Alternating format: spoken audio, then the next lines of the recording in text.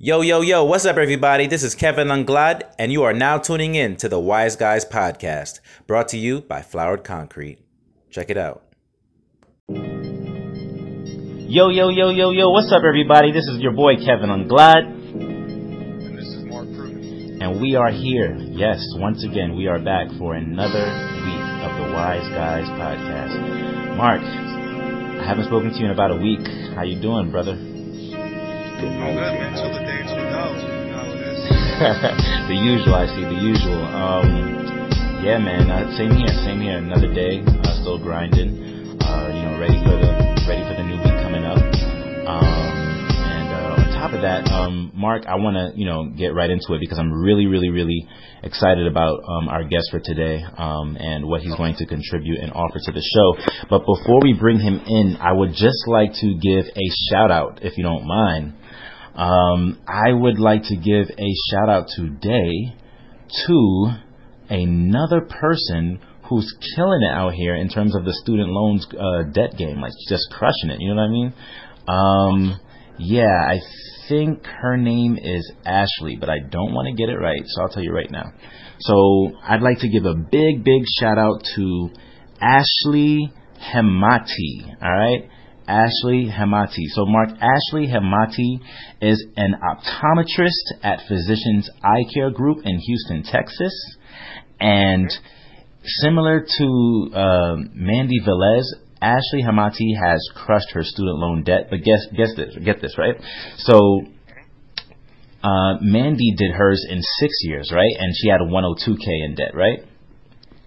Ashley did hers in 3 years, and she had $200,009 in debt, man, and she crushed that in 3 years. Wow, that's a beautiful thing, man. I mean, that amount of money is just insane to eliminate from your debt. So, yeah, kudos to her for sure. Absolutely. So what I decided to do, because I actually came across her story on LinkedIn. I was just scrolling on LinkedIn, and I happened to come across her story sometime last week. So what I decided to do, I decided to shoot my shot to see if we could get her on the podcast. So I sent her a note saying that both you and I would love to have her on and to talk about how she did it. And also, I think it would be great in regards to her adding value and contributing to the podcast in terms of like informing, the wise community out there. I also reached out, believe it or not, I actually did. I reached out to Mandy Velez yesterday too. So I don't know if either one will reach back out, but it would be such a great big deal, I think, for us if one of them would want to come on and tell their story. No? Absolutely, that would be a beautiful thing to hear it firsthand. So yeah, that's great, man. Yeah, man. Gotta shoot the shot. Gotta shoot the shot, man. So for sure. So hopefully one of them will get back soon enough.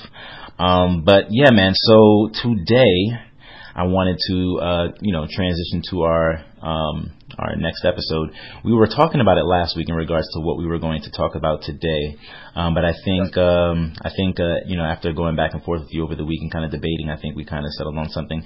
So ladies and gentlemen, today's episode 5 of the Wise Guys podcast is called Black Educators Matter, okay? Black Educators Matter. We might make this into a series similar to Young and Broke, but we're going to start this one off right, okay? And for today's show, man, I'm so happy to not only welcome the second official guest to the Wise Guys show, but someone who I truly admire, someone who I truly respect.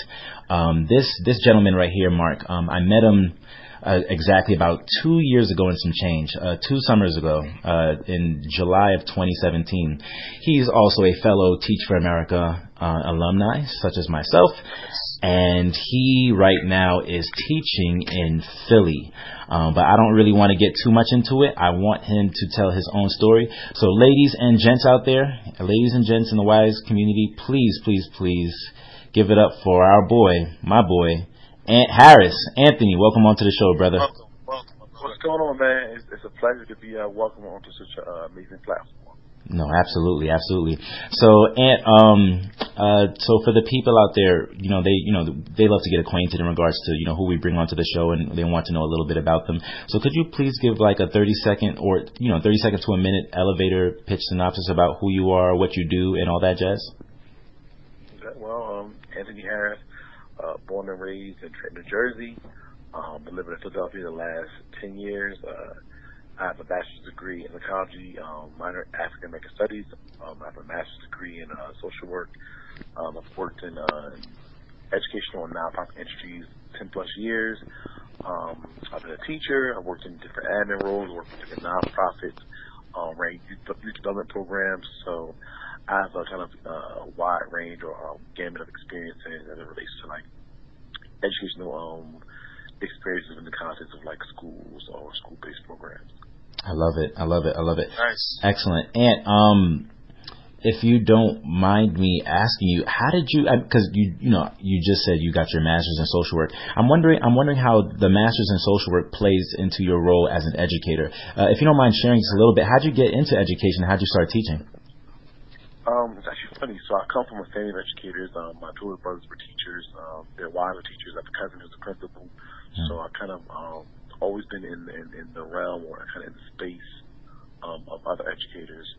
I think for me, which pushed me to initially say I never wanted to teach, because of how difficult I knew it was. Mm-hmm. And honestly, when it really came down to it was, I was really, my senior year of college, I was really into getting a PhD, and so I had to see a thesis, and it's a 3-page thing that I wrote. I took the year off. I was going to start working on pretty much developing this 40-page thesis and drinking a writing sample for a PhD application. My best friend, actually at the time, gave me a book from Alexandria. It was New Jim Crow. It was like a new book. Mm-hmm. And I became fascinated with the New Jim Crow and like mass incarceration and prison reform. Mm-hmm. And so I applied to a couple of programs. I ended up getting into Penn, or Penn's Policy Practice program. Because they had this interesting sequence on curriculum on American racism, the racism sequence, and it was super interesting. Mm-hmm. And so I was coming to get my master's. I went through prison reform, and like I was going to address mass incarceration, and like that was my passion. And as I began to kind of really delve deep into kind of what that meant, I began to see kind of that prison reform or mass incarceration was closely related to like failing schools and under-resourced schools. And so I began to see like there was this kind of that connection between like school to prison pipeline culture. And so I was like, I need to be in schools. So then I was like, you know what, I'm moving to MSW and I want to work in schools. Right. So I didn't want to teach, but I was like, I work in schools and get capacities. And so that's when I moved to kind of like creating like programs that were kind of housed in schools. So I was part of like out of school time programs that I kind of managed, and they went to schools, provided certain kinds of services. And then as I kind of got even deeper connected, I was like, wow, you know what? Teachers are really making an impact on students because they have this kind of direct connection to them. So I said, you know what? I had done a couple of PDs for TFA core members for their different, we call them, I don't know what they call it, TV Saturday, which is it's a Saturday that they happens once a month for every core member, in which we get what they call professional development. So I did some PDs for that. Okay. And I had a couple of friends who had done TFA, who also had done TFA and then decided to work for TFA National and then work for different TFA offices locally. Mm-hmm. I think, how do you think, I kind of asked, like, what would it mean me being a teacher? And they were like, you should do it. And so I decided to be a teacher, and I decided that Philly was what I wanted to stay. I had been here at that point the last 7 years. So I was like, you know what? I have all these relationships, all these partnerships, and I'd rather stay here and kind of cultivate these relationships in the context of the classroom. And so I decided to teach. And honestly, a huge part of that was really also the Black Male Educators Council, BMEC. They were a huge influential factor of me deciding that I wanted to teach. Right. Because the number 2% really kind of impacted me as I thought about my own educational trajectory and understanding like the fact that I didn't have access to certain kinds of educators who were identified with racially. Yeah. So that was kind of what I was. It was like, listen, like you're a Black man, like you have enough of a skill set, you're great with kids, you can plan well, you should be a teacher. And so I said, you know what, let me go in the classroom and teach. And it was the hardest, yet most fulfilling time that I spent in the classroom was teaching. That's kind of where I came from. I really came from wanting to get a PhD and study from a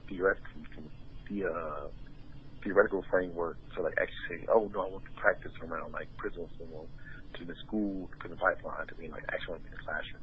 Right. That's kind of where that's kind of like my kind of what happened, my pathway. Excellent, man. Excellent. real quick, Mark, I just wanted to let you know in regards to Ant, this is going to be real brief.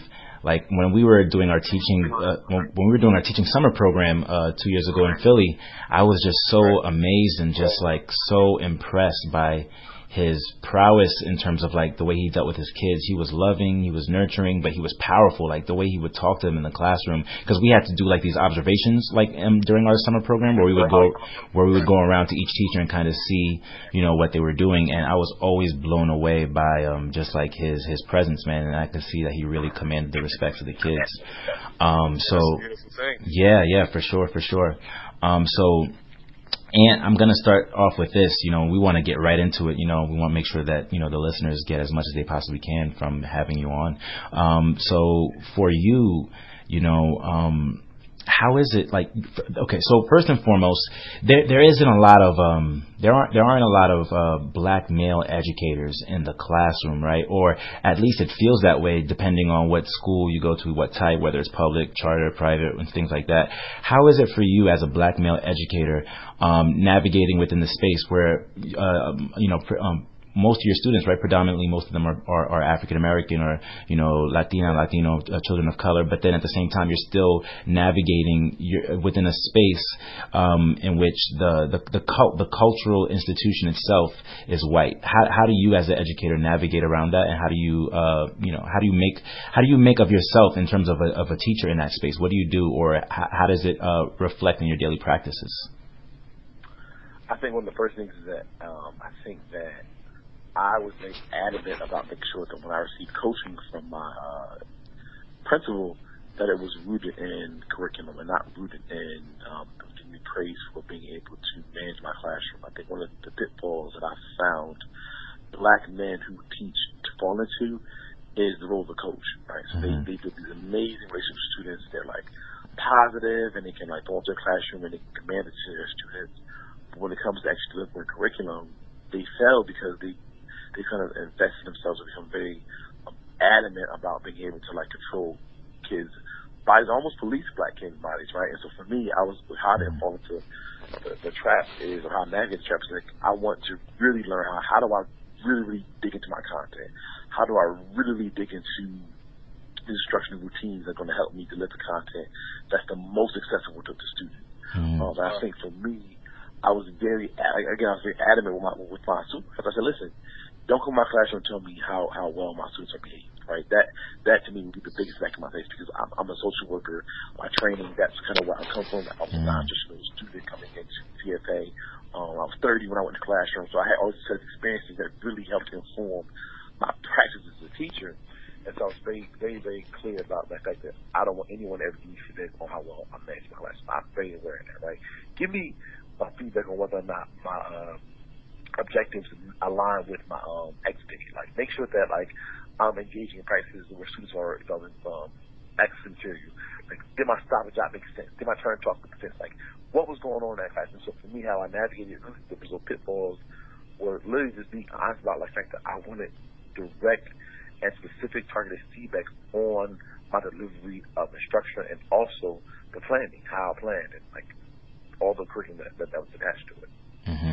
Wow. Yeah, absolutely. So I have a question for both of you gentlemen today. And I definitely want to get your perspective on it, but I also want to see what Mark has to say on this, especially with him having been in the classroom as a student growing up, and you know, and then obviously now, you know, sometimes Mark will come into my classrooms and do some financial lit workshops for my students. So for both of you gentlemen, starting with Mark, you know, we're grown men now, but we've obviously come up in the public school setting. Did you as well, Ant? Did you go to public school too, or no? Yeah, I was public school. Okay, cool. So this question. I did public school, elementary school, and then I did charter school. I mean, charter school is public, but charter in high school is public. Okay, cool. Public. Right. Okay. Great. So this question definitely applies to you as well. So, Mark, I know for me growing up, in Queens, I went to PS 123, I went to 226, and then I ended up going to Martin Van Buren for high school. I always felt as if I couldn't explain it because, when you're a kid, you can't really articulate and express your thoughts and get them out clearly, in a very, not that you're not intelligent, but there's like a way like in which you communicate as an adult. You don't do it as a child. All I know for sure is that when I was a kid, there was a certain type of, feeling in regards to schooling that I didn't like. I didn't like the way, I felt restricted, or, me and my fellow student body, we felt restricted in terms of like being told what to do, when we would eat, how we would line up, when would we, transition towards dismissal and things like that. It kind of felt to me at times like, even in high school, we had metal detectors at Martin Van Buren, and, shout out to anybody who went to Van, because if you went to Van, you know how crazy it was back then. But like, it kind of felt like kind of what Ant was talking about, like school was prison. Like it kind of felt like I was in a jail cell sometimes. Did you have any like kind of similar experiences, Mark, or what was your experience like growing up and going to school? Did you hate it? Yeah, definitely, man. I can totally agree with the things that both of you guys were saying, because I feel like schools in our community, it's focused on control. Like you said, it's focused on how well a teacher can keep the class calm and together.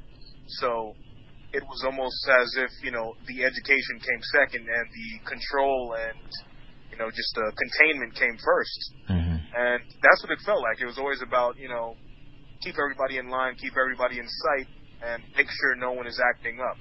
And that's pretty much the vibe that I always got. And I always felt like, there was no real room for expression or, just giving the children a chance to develop, because it was more about discipline, Right. And especially if you're in a classroom where there's, one or two children being disruptive, it seems as if the whole class gets punished most of the time. So it just feels like you're almost in, like you said, similar to like a prison or something like that, because it just seems like they're just trying to suppress the energy and the activity of the children. So I could see where both of you guys are talking about when it comes to that, man. But that's the vibe that I got at my schools that I went to. Ant? Yep. So yeah. I wish I'm answering the right question. My experience. Yes. Right. So what was your experience like in public schools? Did you hate it? Did you feel oppressed? Absolutely. I mean, I would say not necessarily. I feel like elementary school, middle school, I think I had a pretty cool experience. I think that I felt safe. Not that I didn't feel safe in high school, but I do feel like there was a level of criminalization or policing that occurred in high school. So for me, in high school, I remember having to literally stuff my phone in the foot of my temple, right? Because we couldn't have our constructs. We couldn't have phones in school, so I had to be very particular about how I hit my phone, because if the phone went off when we went to the metal detector, it could mean people confiscated, and being a part of a single parent family, where my mom needed to see how my sister and I was part of activity. It was like my phone was essential to me because I needed to be able to access my mom and other different key points if she needed to be responsible for something. So I had to have my phone on me. But then there was this level of, because I had students who I went to school with who brought weapons to school, who brought guns to school, who engaged in illegal practices, I was kind of clumped in with them, and as a result, we were subject to being kind of legally seized and searched any moment if there was probable cause, or we couldn't have cell phones in school, or you had to be careful how you kind of leave to get in the building. We had to take off our belts and our shoes. I mean, it was like I was treated as a criminal, really coming to school. I had to wear uniforms, but I do remember being watched down, being needed to put a metal detector, being very clear that if you had something on you, a phone, it was almost lumped in the same category as a drug or something, or having something illegal on you. So I would definitely say my experience in high school particularly was much more criminalized. I was much more policed in high school.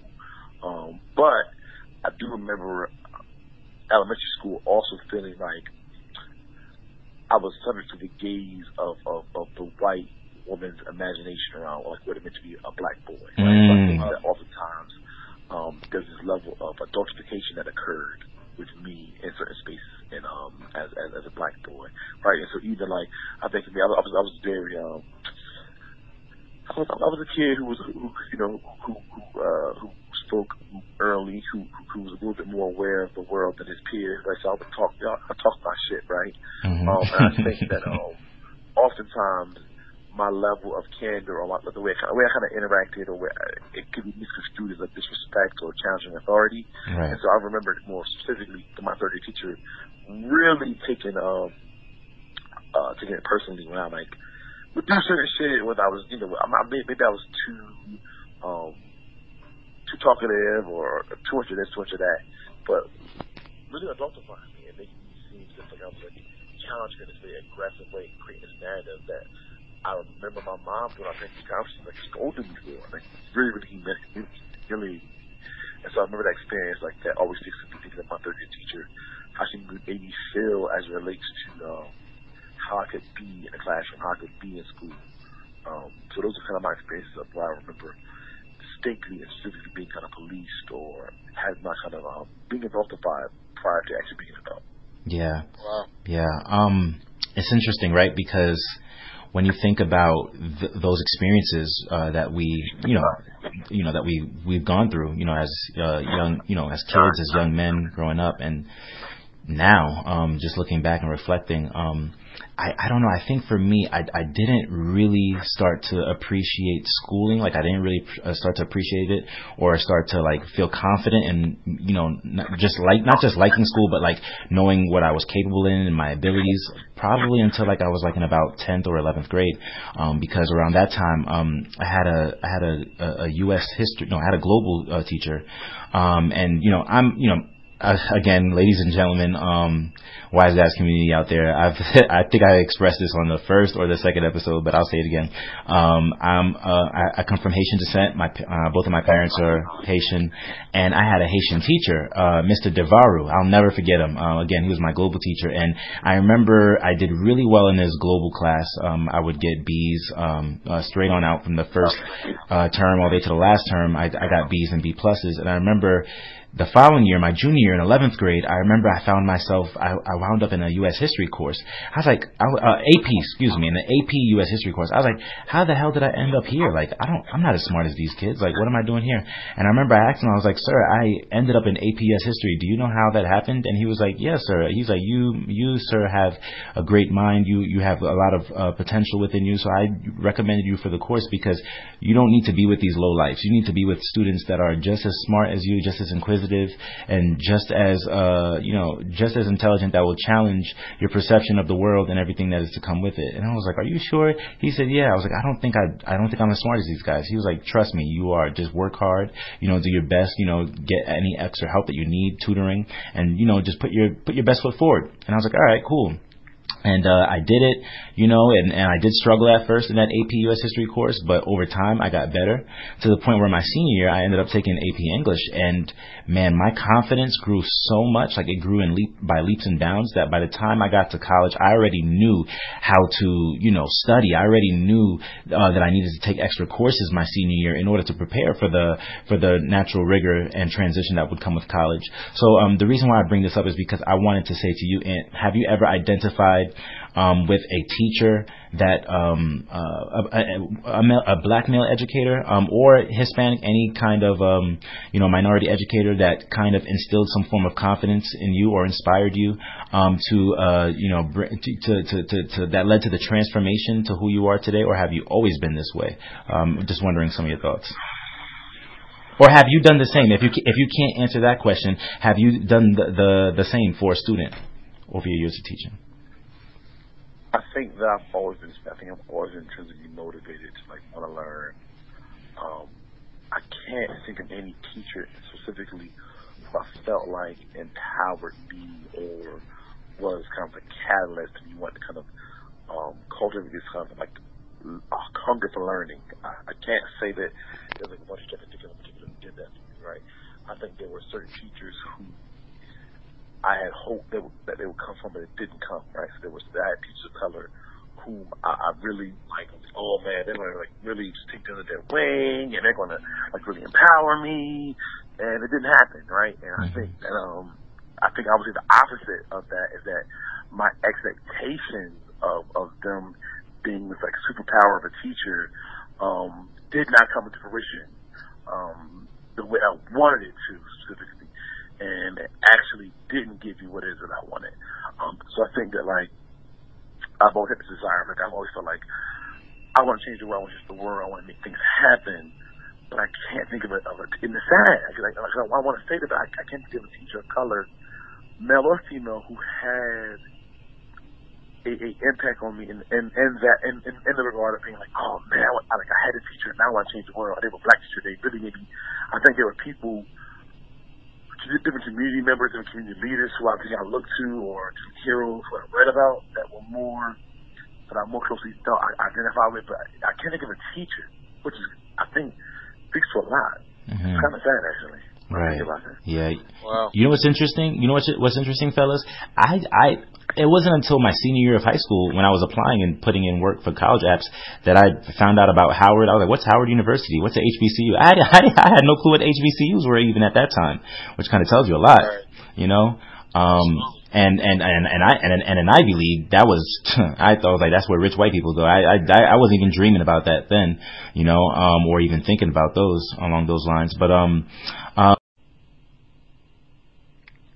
so Mark, you're someone who I truly value, because, you've taught me a lot. And one thing I've learned, just by having conversations with you, is that sometimes you don't need to rely on formal schooling and formal education in order to be privy to society and be privy to the many things that we as human beings need to know in order to survive and make a living and to function within the world. And so the question I wanted to ask you, someone who's not a teacher and someone who doesn't come from an educational background, educational background in terms of higher education. Obviously, you went to school, but you know what I mean. What I wanted to ask you is, what do you think is the problem with education today, especially within the public sector for kids in the impoverished communities? Well, in impoverished, I would say technically, there is no problem with the education system, because the reason for the education system is to create employees. So it's doing exactly what it was designed to do. It's not made to create millionaires. It's not made to create successful people. It's made to create employees. And if we look at the history of schooling, you know, that was the exact reason that, you know, schools were put in place. Yeah. Even if we think back to these prestigious universities, a lot of them are named after, you know, businessmen and entrepreneurs and stuff like that. Yeah. They contributed towards these schools, and they helped build these schools to find the best employees. Yeah. So there's no problem with the system. It's doing exactly what it's supposed to, whether it's an employee or it's a prisoner. So, that is the system. So it is working. It's functioning. But when it comes to, in our communities, the problem that I see, of course, is the lack of guidance, the lack of mentorship. It's a lack of resources altogether. But, as we know, this is by design. This isn't a coincidence. The prison industry is, a multi-billion-dollar industry for a reason. And if they provide us the education we need to move leaps and bounds forward, the prison industry suffers.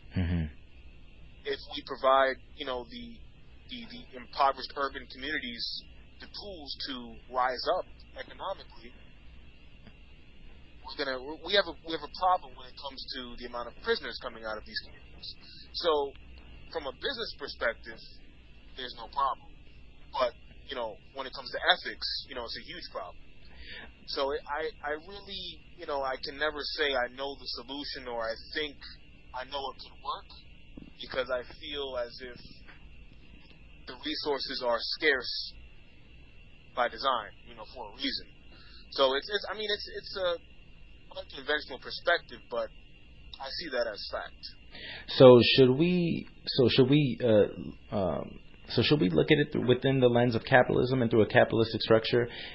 Because my next question to you is, not every person within the black or the Latinx community is going to be a businessman, or is going to be a professional athlete or a musician or anything of that nature, or a doctor or a dentist. We need laborers in order to run our society. So do you think that that's why the school system is in place, like the systematic structure itself is in place the way it is? Absolutely. Because if everyone's a millionaire, who's going to do the lower level positions, the lower level jobs? If everyone is educated, who's going to do these factory jobs, the production jobs? So we do need, it's almost like a pyramid structure. There's the bottom, there's the middle, there's the top. Everybody can't be at the top. Yeah. That's unbalanced. Yeah. Who's going to create our items? Who's going to create our the things that we buy so much? Who's going to build these cars and build these houses? Someone's got to do it. But I know a millionaire's not going to build your house. So it's a balance that is in place. And I mean, people that are into sociology, they understand this specific balance that needs to be in place, and the school system is the perfect tool to keep that balance. We give the resources here, we give a little less resources here. Why? Because we need workers and we need owners. So that's the way I see it. Yeah. And in regards to what Mark just said, do you agree or do you differ in perspective? What do you think? I think that we have become conditioned to believe that.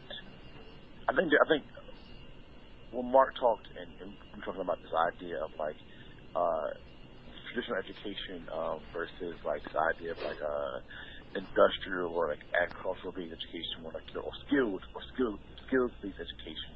Yeah. I think that we've got to stop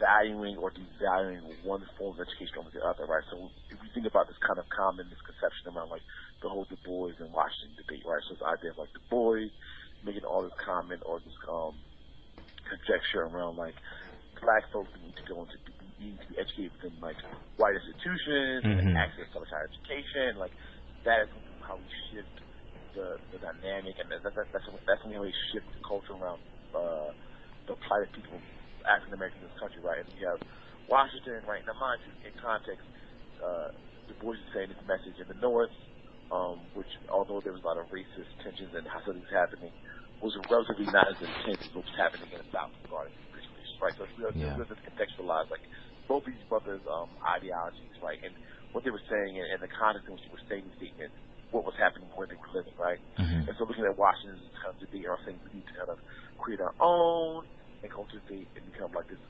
independent, become independent, surveyors of the land and, create our own. And so I think over time we were taught, I think if you did like manual labor, I think we associated that with like slavery. Right? I think there's this huge idea of like skilled labor is seen as like unattractive. It's not seen as like something that's like necessary. And I think industrialization, which all these jobs that now use machines to do, and kind of like transitioning or shifting how we look at labor, should just come from education, right? And so I am very much aware that like I have students who just interacting with and engaging with them do not have the skill set to look at a text, divvy it up, read it, and really interrogate it, right? And it's very limited, right? But I have students who, if I told them that a destiny needs built, could literally look at it and build it within minutes, right? And so we've got to stop valuing and devaluing skill sets, right? And so a plumber's with a master's degree, right? I cannot go and build my a plumbing system, right? Yeah. I don't know how to sneak a drain, right? Right. Like I don't want to be for changing my tire, right? Right. I think there has to be a conversation that like there are skill sets. I think that what has happened over the time is that we tend to promote certain skill sets as being necessary, and those are the ones who, as a community, we pay certain kinds of money for their skill set, right? And so a doctor, a lawyer, someone who is classically educated, right? Wow, yeah. Is deemed somebody who's prestigious and who has access to all this mechanic who, I'm living in Philadelphia right now, and I don't like need a car, but living in Jersey, you need a car, right? Yeah. I don't need my doctor if my car is broken down, my engine's messed up, right? I need my mechanic, right? Right. Well, why is a mechanic valued in the same way? Why is an electrician, a plumber, valued, a barber, a cosmetologist valued in the same way a doctor or a lawyer? Like, why is the prestige lessened? Mm-hmm. That's what I think. For me, it's more this conversation of like there's this huge divide around what we value, right? So it's this idea of like, I believe that if you're educated and you go to these institutions, that you somehow are amazing. But I know barbers who probably make twice my salary, right? And I have a master's degree, right? From a Ivy League institution, right? But there's barbers, there's electricians, there's other skilled laborers who make probably double what I make, right? Mm-hmm. And yet, if you put us in the same room, in certain contexts, who I am is more valued than who they are. Unless that person needs their skill for them specifically. And I think that's kind of fucked up. That's a fucked up perspective to have. I got you. And that is education in general, how I see it. There's this divide between, do you have a skill set and is it useful for me? But in this context, you being able to snake a drain doesn't matter to me. Like, do you know Gestalt? Do you know these theories? Do you that is important, which I think is so superficial and such bullshit. Definitely, my brother. So it was a bit of a misconception. I wasn't devaluing any skill set. I was mere speaking in terms of employee versus, a business owner or someone of wealth, basically. So I was saying that someone that, let's say, is a janitor at a school, right? If we look at it as a pyramid structure, let's say there's an owner at the top, employees at the bottom, and let's say managers in the middle. That janitor works for the school. He would be considered an employee. So I'm saying in order for the structure, for everything to be balanced, we do need people to be employees. So it's not saying that a skill is devalued, because I always promote entrepreneurship. So of course, if someone's a plumber, that's an excellent trade. That's an excellent skill set. But I'm saying the employee is needed in the balance. I'm not devaluing anything at all. Oh, no. I wasn't saying you in general, like, to ask me about my thoughts about education. I think what you said was definitely true. Like, I wasn't saying that you were saying that it wasn't value. I was saying that my thought that I would get education, we frame it, is that it's in this kind of binary. There's someone who's educated or to educate the masses, or you're a skilled laborer, and that's your value, and we can value your value.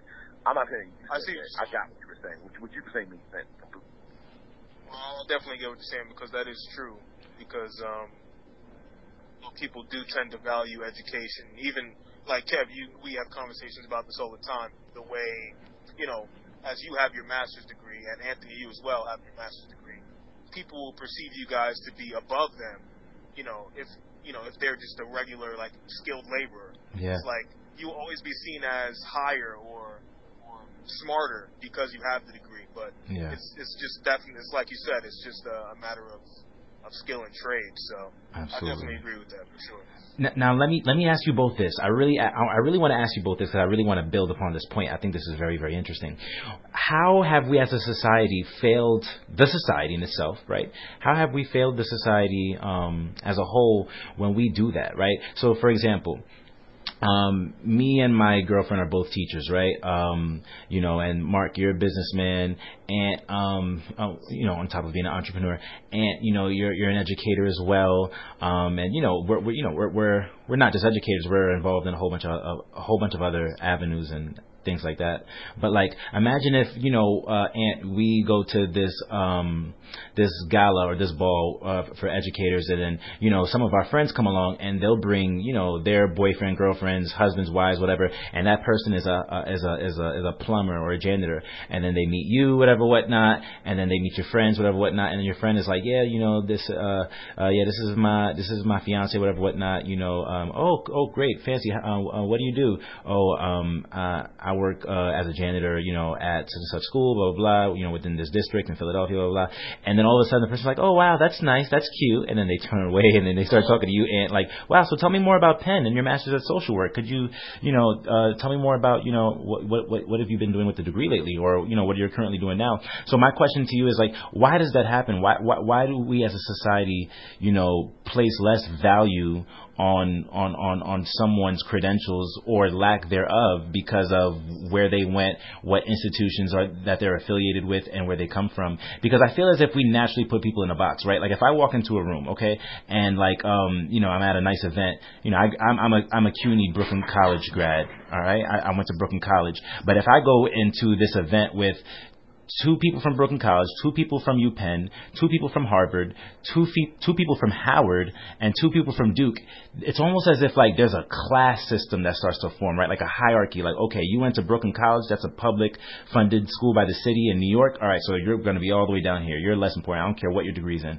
even if it's pre-law. You went to Duke. Okay, so you're right here. You went to Howard. All right, so you're like middle because you're an HBCU, so I'll put you right here. And you went to Harvard, or you went to UPenn. I'm going to put you guys at the top of the class, and I'm going to work my way down. And whoever I don't talk to you, then that means you're irrelevant. Why does that happen? And I'm gonna start with you first. I think that people have really bought this idea that like going to school affords you this life-changing, particularly economically, opportunity, right? And in some ways it does, right? So I know that like I am definitely much better off because of the fact that I tried to go get a degree and I taught, right? But I'm also, almost $20,000 in debt, right? Mm-hmm. And so when I think about the fact that like I spent all this money going to school, getting these degrees, and having this like sophisticated language where I can talk and articulate myself in a way that people say, oh, you're smart, right? And all these things I've learned over the years, into conversations, right? I also know that, like, I want to buy a house soon, right? And I'm not in a position to actually do that, although I spent all this money on a school, right? Mm-hmm. I'm still also subject to having to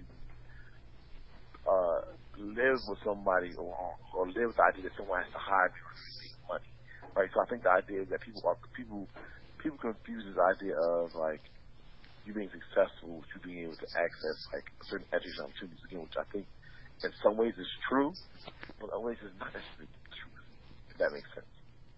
Mark, same question for you. Let me hear the question again, just so I got it right. No, so basically, the question was, why is there like a hierarchy system too in regards to where you went to school? Oh, you got your master's here, you got your PhD here. Yeah, well, you know what? I'm going to talk and network with you because you're relevant. There's some value to you that I could possibly use. As for you went here. No, you're not that important. I don't need to talk to you. Why do you think that happens in certain spaces or just in general in this society? Why do we place so much value on the name of a brand and the name of a culture and the name of a prestige? Why do we put prestige on things, especially in education? I feel like in America, definitely. In America, we tend to always focus on the quality of a product, not just the quality. Or I would say we tend to focus on the name brand, because if someone rolls up in a Toyota, they'll say nice car, but it's a regular car. But if I ride up in a Rolls Royce, it's like, wow. I mean, can I sit in it? Can I take a picture with it? You know what I mean? So it's like Brooklyn College is a great school. Mm-hmm. The product does what it does. You got the degree. Yeah. You finished the curriculum. Yep. But if we look at a school like Harvard, you got the degree. It's the same degree, but the quality of it may be the same, but the brand is strong. Right. It's like it's really a brand at the end of the day. Mm-hmm. It's not really about quality. And it could be quality because they may have some notable professors, but at the end of the day, you guys both received an education. You guys both were, completed the curriculum and got the degree, but the brand is stronger. And you do have to pay for that brand, but it just holds more, notoriety for some reason, just like with the car example that I used. Mm-hmm. People just tend to focus on the brand and not the actual quality. Yeah. Because you could go toe to toe with anyone from any school, mm-hmm. but the fact that their brand is stronger, people are going to respect them more. Yeah. Because it's like, wow, you got into that school, wow, you finished. So it's really strange, man. It just goes back to that capitalistic society where I have to have the nicest brand to look the coolest or have the most respect. Yeah. It's like, Old Navy Old Navy shirt versus a Supreme shirt. The guy with the Supreme shirt is going to get more respect because he paid more. So it's tough, man. It's ridiculous, but that's just the way we are in America. Actually, in the world. Mm-hmm. Yeah. Based on your job or whatever. Mm-hmm. Mm-hmm. That's interesting. So it's interesting. Yep. Yeah. And if you don't mind me asking you, I want to transition now to a much different topic. Me personally, gentlemen, currently I'm only teaching college courses, and I'm subbing right in a high school, but I'm not teaching 7th to 12th right now full time. After completing my 2-year TFA requirements. But for me personally, I struggle, or what I've struggled with is the fact that I would have students, that wouldn't be engaged in wanting to do the work, that weren't able to do the work. So their mission then became to distract their fellow peers and classmates in order to get everyone else off task, so that way they didn't feel isolated with the fact that they didn't know the information, and they could also disengage to others. And just this constant battle of assessments and trying to scale, how students did on this assessment and that assessment, and what their scores are looking like for the spring, for the fall, how does it compare to the national average and stuff like that. And one thing I can say is, I personally feel as if, with education, we're in trouble, because if I'm not playing rap music and incorporating that into my lessons, I have a gang full of students that are not interested and they're not engaged. You know what? Forget that. Shoot. Sometimes I'll play a Kendrick Lamar or a J. Cole, and I'll try to incorporate it in a guided reading, and they're like, "This is boring, yo." Throw on that 6ix9ine, or throw on that Kodak, whatnot. And I'm like, I'm sorry, guys, that's not my generation, so I can't connect to that. Plus, those guys aren't saying anything important; they just turn up, But the reason why I bring those up, gentlemen, is because what I'm worried about at this point in time in terms of education, especially for our babies, for our students, what I'm worried about is that the lack of engagement, and the lack of engagement being one, the increase or the push for disciplinary action being two, and third, the lack of mentorship within schools will continue to perpetuate our students down this pipeline of the school to prison pipeline. I'm really, really worried about that, and I'm nervous because I see it every single day, and I feel as if day by day, year by year, the kids get less engaged and less interested. They're just coming to school just because they have to be there. And are there any ways right now that you, as an educator, you're combating that, and you're challenging that, and you're trying to dismantle the system within this not idea, but within this just framework of, you have students who are, totally disengaged and don't really want to be there and don't really want to learn anything? What are some of the things that you've dealt with, or what are some of the things you're implementing into action right now to combat that? I think one of the things that I use to combat it is, I think exposure. I think one of the things that I'm really hard pressed, even in my new role, I'm over in a classroom, but in my new role, I supervise a team of teachers who supervise their own grade level team. And my major goal is to push them to really, really think about what are we being exposed to our kids to understanding, like how to access certain stuff, how do you think certain cultural things, different cultural nuances, they have enriched experiences in school. Mm-hmm. And so for me, it's exposing the things that they never would have seen otherwise, literally, they become exposed to it. I think the other thing is getting student voice to be a part of the conversation. I feel like schools get it wrong because there's so many of us who think we know students month, and we never include students in the conversation. Mm-hmm. We never decide that we're going to bring a group of students who represent the pulse of the school and sit them down and ask them, what do we need and what's driving what we're doing here. I think one of the things that I think I'm proud of is getting student voice. They should definitely want to be part of that conversation. Right. Sure. Absolutely. Before, because, I see we're really short on time, so I don't want to go over. I want to be respectful of everyone's time here. I had one final question for the both of you. Mark, I'll let you go first. So It's funny because I already think I think I know what Mark's response is going to be. But Mark, let's say let's say 24, 25 years from now. I want to add some time to it because I know you want to, I know you're gonna, surpass a lot of the expectations that I have for you. And I know you're gonna need a comfortable window to really get the grind going in terms of being a millionaire, billionaire. But what I wanted to ask you, Mark, is your daughter, your son comes up to you, 17. About to be 18, transitioning to their senior year, and they're very smart, because obviously you're a very, very smart man, and God willing, I'm hoping that you do stay with the one that you're with, and you marry her, and she's your wife.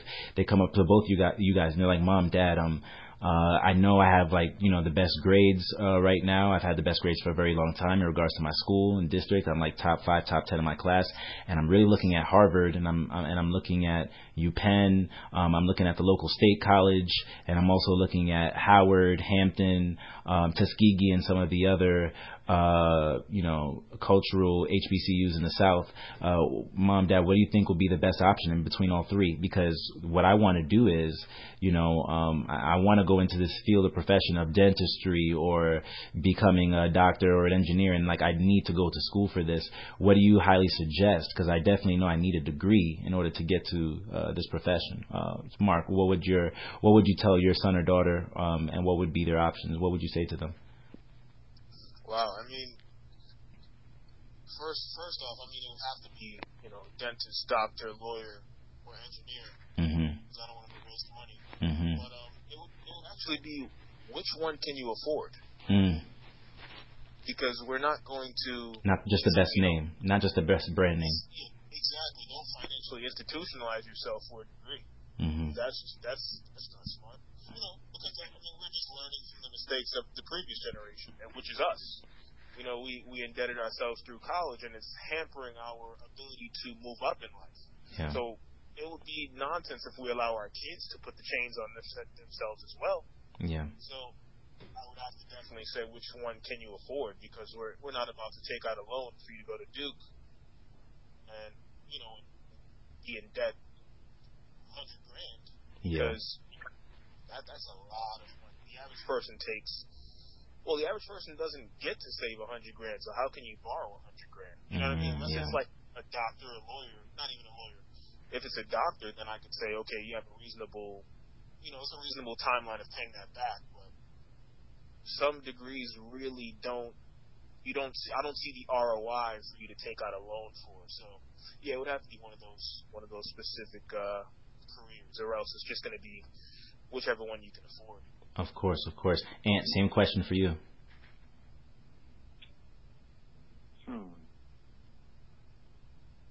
I would echo a lot of Mark's comments. What makes the most sense? It's funny. My oldest brother made a comment. He said something that I thought was interesting. Him and his wife, they went to school. They had their master's degrees. They're middle class, and solidly middle class. And both of them made the comment. He said pretty much in his mind, he wants to send my niece and my nephew real estate.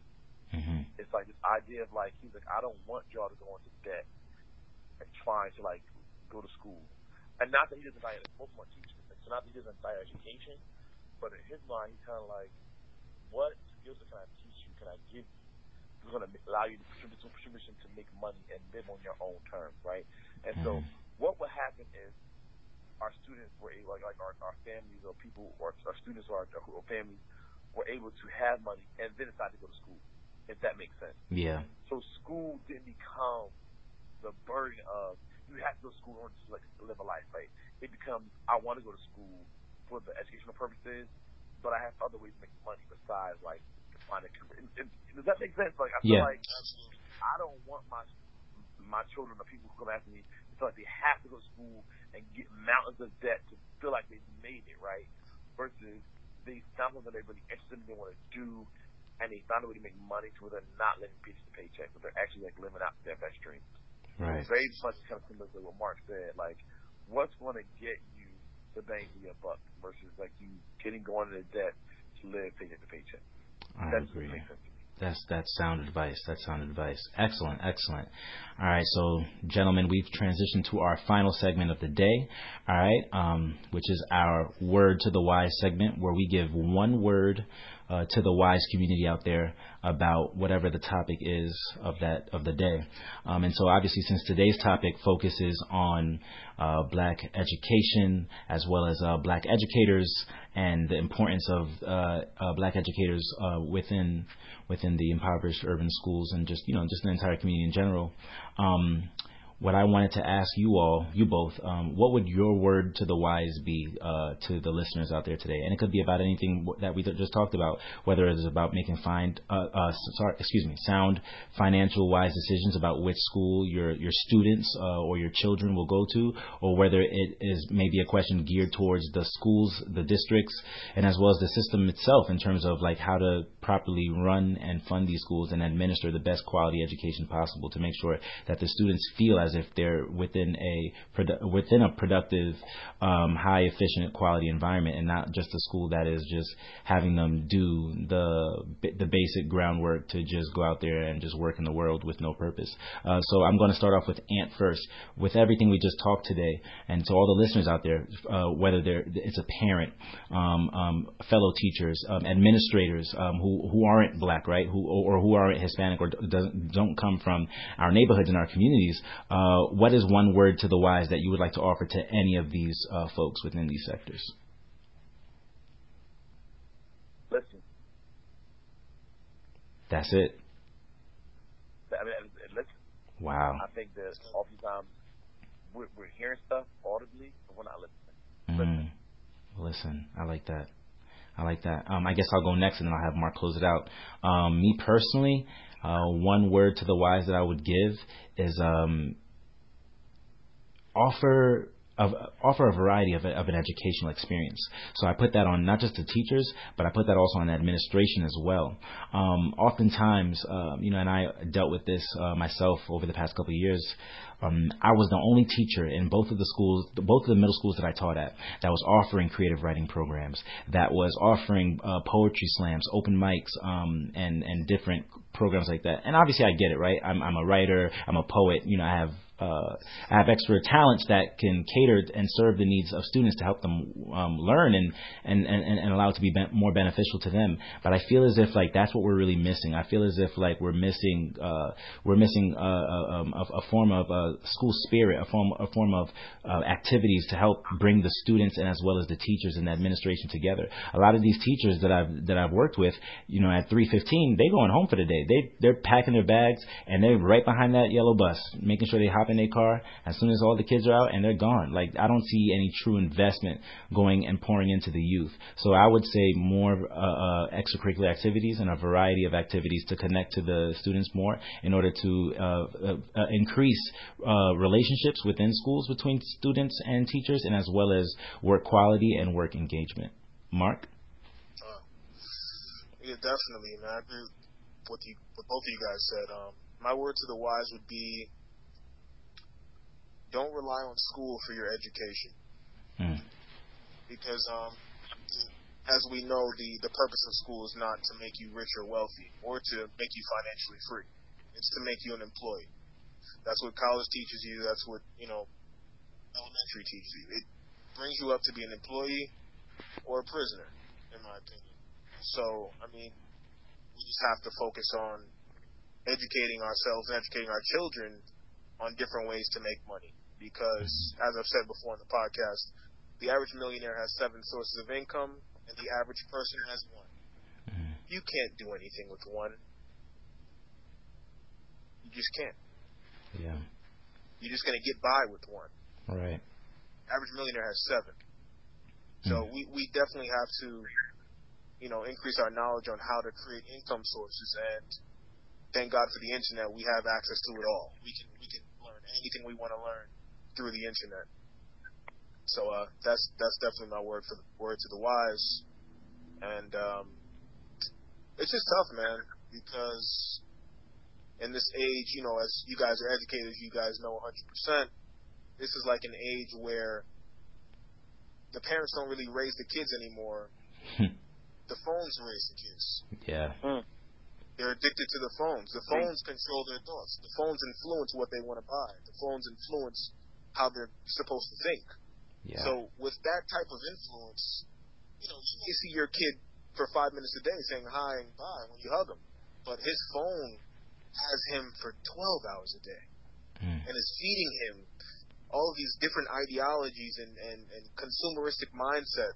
And it's really tough to raise someone when you only see them for a few minutes, but their phone is in their face for hours at a time. Which one are they going to learn more from?